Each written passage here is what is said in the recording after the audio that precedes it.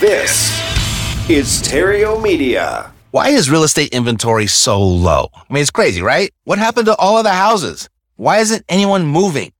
Well, I've got the answers for you. You ready? Let's go.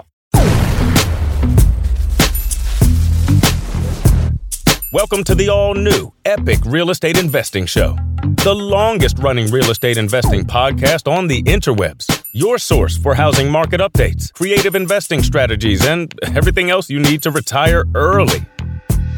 Some audio may be pulled from our weekly videos and may require visual support. To get the full premium experience, check out Epic Real Estate's YouTube channel, epicrei.tv. If you want to make money in real estate, sit tight and stay tuned. If you want to go far, share this with a friend. If you want to go fast, go to reiace.com. Here's Matt. By the time we're done here, you'll know why real estate inventory is so low, what it means for the market, and when it will recover. Oh, and by the way, if you're still looking to get that first deal under your belt, I put together a free training just for you to help you get that first one done. And then how to earn $5,000 a month flipping contracts and properties working as little as 1 hour a day. And you can access it for free at mattsfreetraining.com. Okay, buying a house is an exciting event, whether that be your dream home or an investment. And many Americans are struggling due to the real estate market's lack of options. Low inventory is plaguing communities across the country. Real estate inventory correlates to home availability. In situations where there are few homes available, there is low inventory. If people are not looking to sell, whether that be current homeowners or new home builders, there are no homes for buyers to purchase. That's what low inventory is. Now, why is it so low right now? Well, there are 7 primary factors that are playing a part in our low inventory situation. The first one, COVID-19. It forced a lot of lifestyle changes. Many American homeowners were given the choice to work remotely on a permanent basis. Thus, many of them chose to relocate to more affordable communities with more variety in housing options, more variety in land, space, and proximity to family and friends. Small suburban communities really saw an increase in population because of this. Second, historically low interest rates had home buyers and sellers in a frenzy. In the last year, mortgage interest rates hovered just barely above 3% for a 30-year fixed-rate mortgage, which is lower than 2019's average of 4.75%. Many existing homeowners took advantage of the dip in interest rates and refinanced their home with plans to stay put, yet also purchased vacation homes and income properties. Third, the lack of new builds has contributed to low inventory. New construction plays a vital role in the number of homes that are sold in a year, and builders aren't building fast enough. The roots of this slow building problem go way back to the housing bubble collapse in 2008. It was the worst housing market crash since the Great Depression. Many home builders went out of business. A lot of tradespeople left the industry and found new jobs and careers. The workforce was somewhat decimated. A few years later, as Americans started buying more homes again, building stayed below normal. And that slump in building continued for more than a decade. Meanwhile, the largest generation, the millennials, started to settle down and buy houses. They gobbled up the inventory relatively quickly. And that's the main reason we've ended up millions of homes short today. By most estimations, 5 million homes short. To compound the building problem, COVID-19 initiated supply chain complications of which interrupted the availability of supplies like lumber, like concrete, steel, glass, and copper, of which translated to higher costs, causing builders to sharpen their pencils and adjust their plans to what they would actually build and how fast they would do it. The bottom line here is that the lack of consistency in building supplies and skilled workers is making it near impossible for builders to make a profit building entry-level homes, the type of homes that have the greatest demand right now. Fourth, the growing and aging population. In other words, the demand for these entry-level homes. The millennials, having devoured the leftover inventory from 2008's crash before anyone really noticed, the peak of the generation is still 2 years away from the average first-time home buyer age. We will need many more homes over the next 2 to 5 years than we would normally think we would need. Fifth, sellers aren't looking to be buyers. You see, they see what the market is doing. They're not blind. Potential sellers have recognized that the low inventory will affect them too. Everyone needs a place to live after they've sold their home. And finding a new home right now is definitely more difficult than selling one. So they're staying put. Sixth, a shift in demographics. Since 2008, homeowners are behaving differently. People are staying in their homes on average of 13 years now. That's up from 5 to 7 years before the housing bubble burst. Seventh, more people are investing in real estate. With interest rates having been historically low for such a long period of time, people are not stopping with just buying their primary residence. Homeowners aren't competing solely against other homeowners, but they're competing against investors too. And contrary to popular belief, these aren't primarily institutional investors. No, we're talking everyday John, Rick, and Mary taking advantage of the market conditions, securing an investment property or two or three or four. With so few alternative investment options available to the average person these days, it's no surprise that people are turning to real estate. How this impacts the real estate market? Well, when it comes to buyers with historically low interest rates, even with the latest hikes, still historically low, potential new homeowners are entering the market excited to buy, yet finding a lot of disappointment. There are fewer homes for sale, sometimes resulting in months of searching, dozens of showings, and rejected offers. Some buyers have had to compromise on the size and features they require for their new home. The lack of affordable homes is the biggest challenge many potential home buyers face. Many homes are selling extremely fast and far above asking price. Buyers on a strict budget have little room for negotiation and repairs. Rising interest rates are likely to push many buyers out of the market. However, not all of them. There are plenty still that are ready, willing, and able to buy. The competition amongst buyers is shifting from really competitive to just really competitive. And probably somewhere near the end of 2022, we'll see a competitive market, but competitive still. When it comes to sellers, low inventory puts the power in the seller's hands. It's a seller's market for sure. But being a seller today, it's not challenge-free. While a homeowner can sell their home faster and for top dollar, the challenge for them begins when they become buyers needing to find a home to move into next and within their specific time frame. And then when it comes to real estate investors, there's likely never been a better time to get in. And I know that's going to sound crazy to a lot of people, but here's why it's a great time to invest in real estate. You see, with inventory so low and the population growing so fast, and with the mortgage rates causing many new home buyers to pause their home search, the demand for rentals is climbing like we've never seen. Rent prices across the United States climbed to record highs in March, largely because an increasing number of potential first-time home buyers are quickly being priced out of the market by the record high home prices and fast increasing mortgage rates. The price and demand for rentals is surging. The median monthly asking rent increased 17% compared with a year ago. This is the largest annual jump in almost 3 years. With the national median monthly mortgage payment having increased 34% in the last year, new home buyers are being forced to move somewhere with a lower cost of living or stay where they are and rent. And in urban areas of Oregon, Texas, New York, and New Jersey as examples, rent payments are rising faster than the rapidly rising mortgage payment. Furthermore, current landlords are taking advantage of the market by one, cashing in maximum profits by unloading their struggling rental properties, and two, improving their thriving rentals with upgrades and repairs that meet or exceed market standards, of which is increasing their rents even more. You see, it's good to be a real estate investor when housing inventory, whether that be to buy or rent, is low. So how long will the housing shortage last? It comes down to really just two factors. I've said a lot, but it's really just these two things. One, people need to stop making more people. But considering there are so many people already walking the earth, more than enough to fuel the demand for decades to come, that's not really an option. So number two is we need to build more houses. And I'm going to leave my opinions out of this and just give you the straight facts. You see, the U.S. built on average 276,000 fewer homes per year between 2001 and 2020 compared to the period between 1968 and 2000, all according to a recent National Association of Realtors report published by the Wall Street Journal. Had building continued at the same pace, there would be 5.5 million more units of housing available today. So to make up for this shortage, that NAR report shows the U.S. would have to build 2.1 million homes each year for a decade, more than it built each year during the housing boom of the mid-2000s to bring the housing market to a normal, balanced market between buyers and sellers. In other words, the housing shortage is worse than ever and will take a decade of record construction to fix. Bad news for some, good news for others.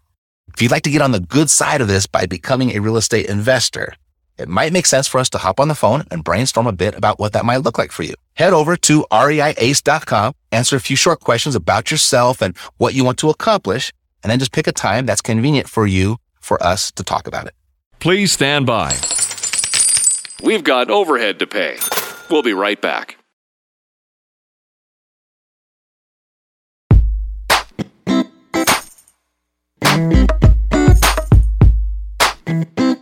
Remember that person that gave up on their real estate investing dreams? Neither do I. Let's keep going. Back to the show.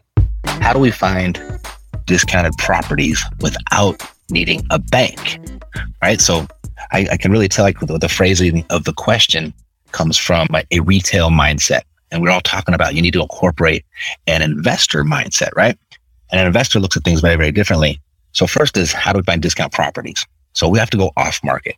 So we just finished the second session of the Legends Challenge and went through sending offers. On Tuesday, I showed you, Wednesday, I showed you what we did on session 1, just kind of recap this specific, what your business needs were, what you need to have a thriving business, particularly in this type of environment. So we did that a couple days ago. But yesterday we talked about our presenting offers, specifically our conversational conversion process. When it comes to generating leads of motivated sellers and finding leads that are open to, discounted offers and the way that you can buy discounted real estate, that's what we're going to cover next session. And it's not too late to join us, by the way. If you'd like to, you can go to thelegendschallenge.com. These first 2 sessions have been recorded. They're up in there. You can easily catch up. We'll resume on Tuesday. We're going to go after marketing and lead generation. We're actually going to show you how to find these deals offline and how you find the motivated sellers and how you purchase these properties at a discount. But yesterday's session, what we did is we went through the science of lead conversion, because this is really the secret to the entire business.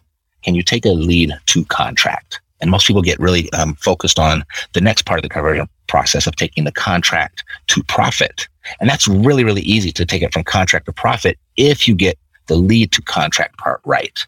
So we went through the science of lead conversion, of what that actually takes, went for the objective of the seller meeting, and we approached it from 2 different perspectives, whether we did that in person, which I prefer, and I prefer that my students do, but we can't always do that. So there's an alternative approach to do it virtually. So we covered both of those. And then here's where we really went all in as far as price and terms, to where we don't need a bank.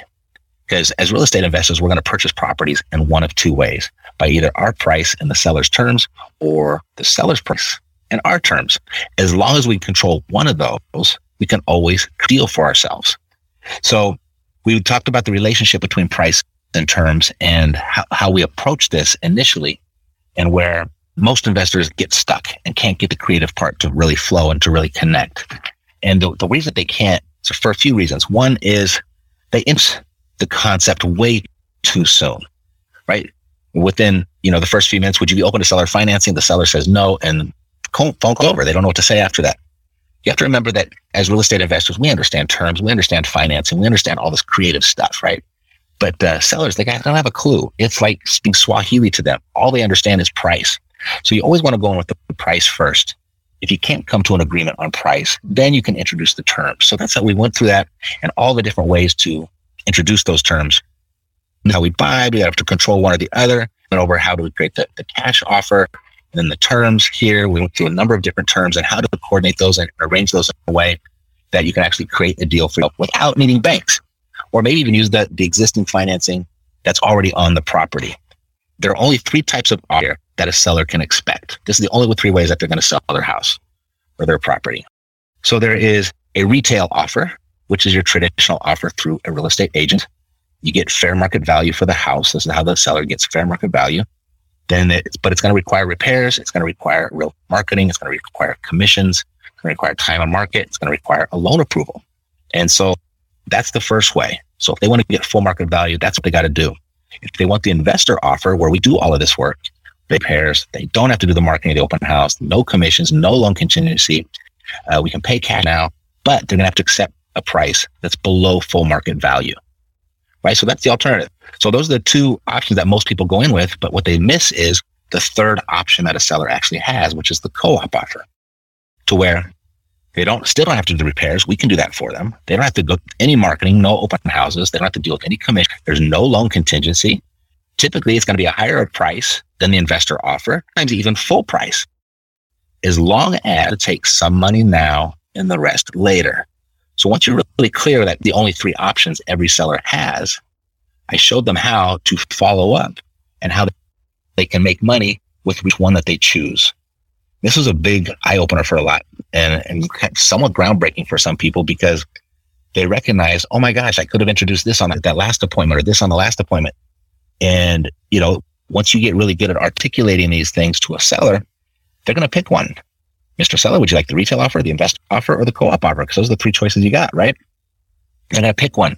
And you don't care which one they pick because we've set everybody up to be able to make money on whichever one they do choose, right? So if this is resonating with you and you'd like to learn more about this has all been recorded, the detail, everything, all the documents, all the resources.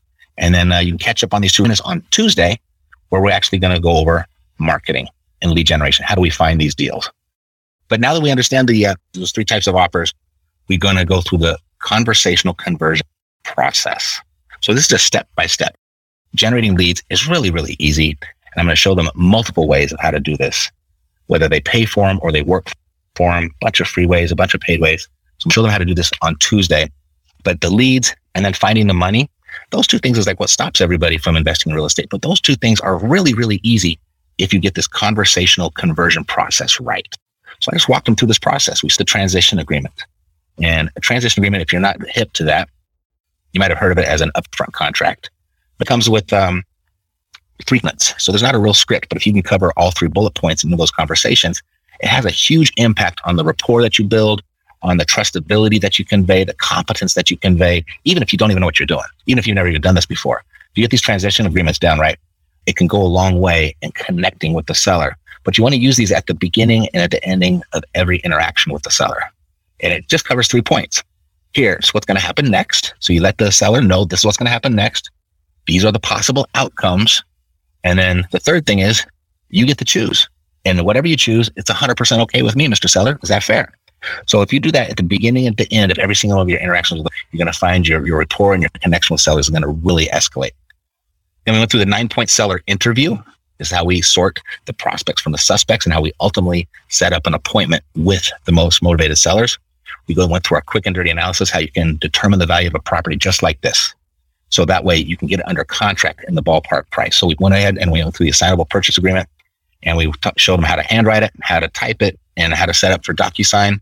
So you're totally efficient, run your business like a business, and then how to actually present the offer. And this is an art form. If there's a science to it, but it can be learned as well. You don't have to be a natural. And there's a process where most people, investors that go out there, they just go back and forth and negotiate the price with the seller. And when that's your only way that you know how to approach this conversation, there's going to be a winner and there's going to be a loser. And as real estate investors, you want to go in and you want to create win-win scenarios. You get a lot more deals accepted when you know how to create a win-win outcome. But ultimately what you're doing is you are teaming up with the seller and you are on their side, right? You're there. They called you to solve their problem. You're going to show up as the problem solver and it's going to be on the same team against the market. So you are the good cop. The market is the bad cop. And when you approach it that way, you're going to find your negotiation is going to go a lot further and your seller is going to be much nicer and they're going to be much more cooperative. And ultimately how this is phrased is the seller is actually going to come up with the offer and they're going to come up with an offer in a way that's acceptable to you too. So there's a very systematic approach in how this conversation goes. And we spent a lot of time on that. And that's also been recorded. That's available inside of the members area. But here's what I offer to everybody. If they get to a certain point in that presentation, if the seller agreed to take some money now and the rest later, I gave them all access directly to me to where I will go in and I will call the seller on their own behalf and I'll take it to the finish line for them. So this is the whole goal is for everybody to get a signed contract in 10 days or less. And that's enabling them to do this. So I'm giving all the resources to generate the leads, which we're going to cover next session, initial conversations to have, how to set those appointments, how to get them to a certain point in that whole process. And then they can just turn it over to me. I'll close it and then they'll get paid. So that was the agreement. And then again, you end up with the transition agreement at the end. And then the last thing is if the seller did not sign, we have 2 approaches to this. We're going to do both, but we have something of this magic letter called the rejection letter. You know, one of my clients, an RA's private client, Josh, he took my 3-option letter of intent and he tweaked it a little bit and put some special and he started using it in a certain way. And then he taught it back to me, which was really fun. Something that I taught him and he taught me how to do it actually better, or at least in a different way. And he sent out to this rejection letter to every seller that had ever said no to him. And it was funny. They all said, no, leave, buzz off, go pound sand, and sent these letters out for 1 year to everyone that ever said no to them. And it resulted in 55 extra deals that year. Well, that's one approach we're taking to all the people that say no to us. Then how to follow up, because the fortune is in the follow-up, right? You've heard that before. No secret there. So how to follow up once we get through the conversational process. Following up is a lot of people because they feel like they're calling back desperate. They're calling back needy, begging for the deal, or they just flat out feel awkward. So what I gave them was the multi-option follow-up, which is really, really effective. And you can have somebody do that on your behalf. But 11 different ways of how to follow up with the seller to where you maintain your position as a person of authority, and you're maintaining your position and your posture that as a professional real estate investor, and you don't really need them. You're just following up as the good cop, trying to help them out. So we went through all of that. But where it really happens is the price and terms and how the relational conversion process goes. This is how you purchase these properties without any money. This is how you purchase these properties without a bank. This is how you purchase these properties using more of your intellectual currency than your actual currency. All right. So if you'd like to join us, I'd love to have you. And I know everybody else there would too, because the more the merrier. And we're all having a bunch of fun in it. And we're all going to get a contract signed in 10 days or less. And that challenge officially starts next Thursday. So we've been laying the groundwork. We've completed 2 sessions. And then on this coming Tuesday, the 3rd session, we're going to go ahead and talk about how we actually generate these leads and find these people and attract them to us to get them to call us. And we got a bunch of paid ways to do it. And we got a bunch of free ways to do it, even more of the free ways to do it, because that's how I started. It's what I know best. So that's what I'm going to show everybody. And I'm going to lead by example. I'm going to demonstrate. It's not just going to be, hey, first do this, do this, do this. They're going to actually watch me do it. And if that resonates with you and you'd like to join us, we'd love to have you. And that wraps up the Epic Show. If you found this episode valuable, who else do you know that might too? There's a really good chance you know someone else who would. And when their name comes to mind, please share it with them and ask them to click the subscribe button when they get here, and I'll take great care of them. God loves you, and so do I. Health, peace, blessings, and success to you. I'm Matt Theriault, living the dream. Yeah, we got the cash flow. You didn't know, homeboy, we got the cash flow.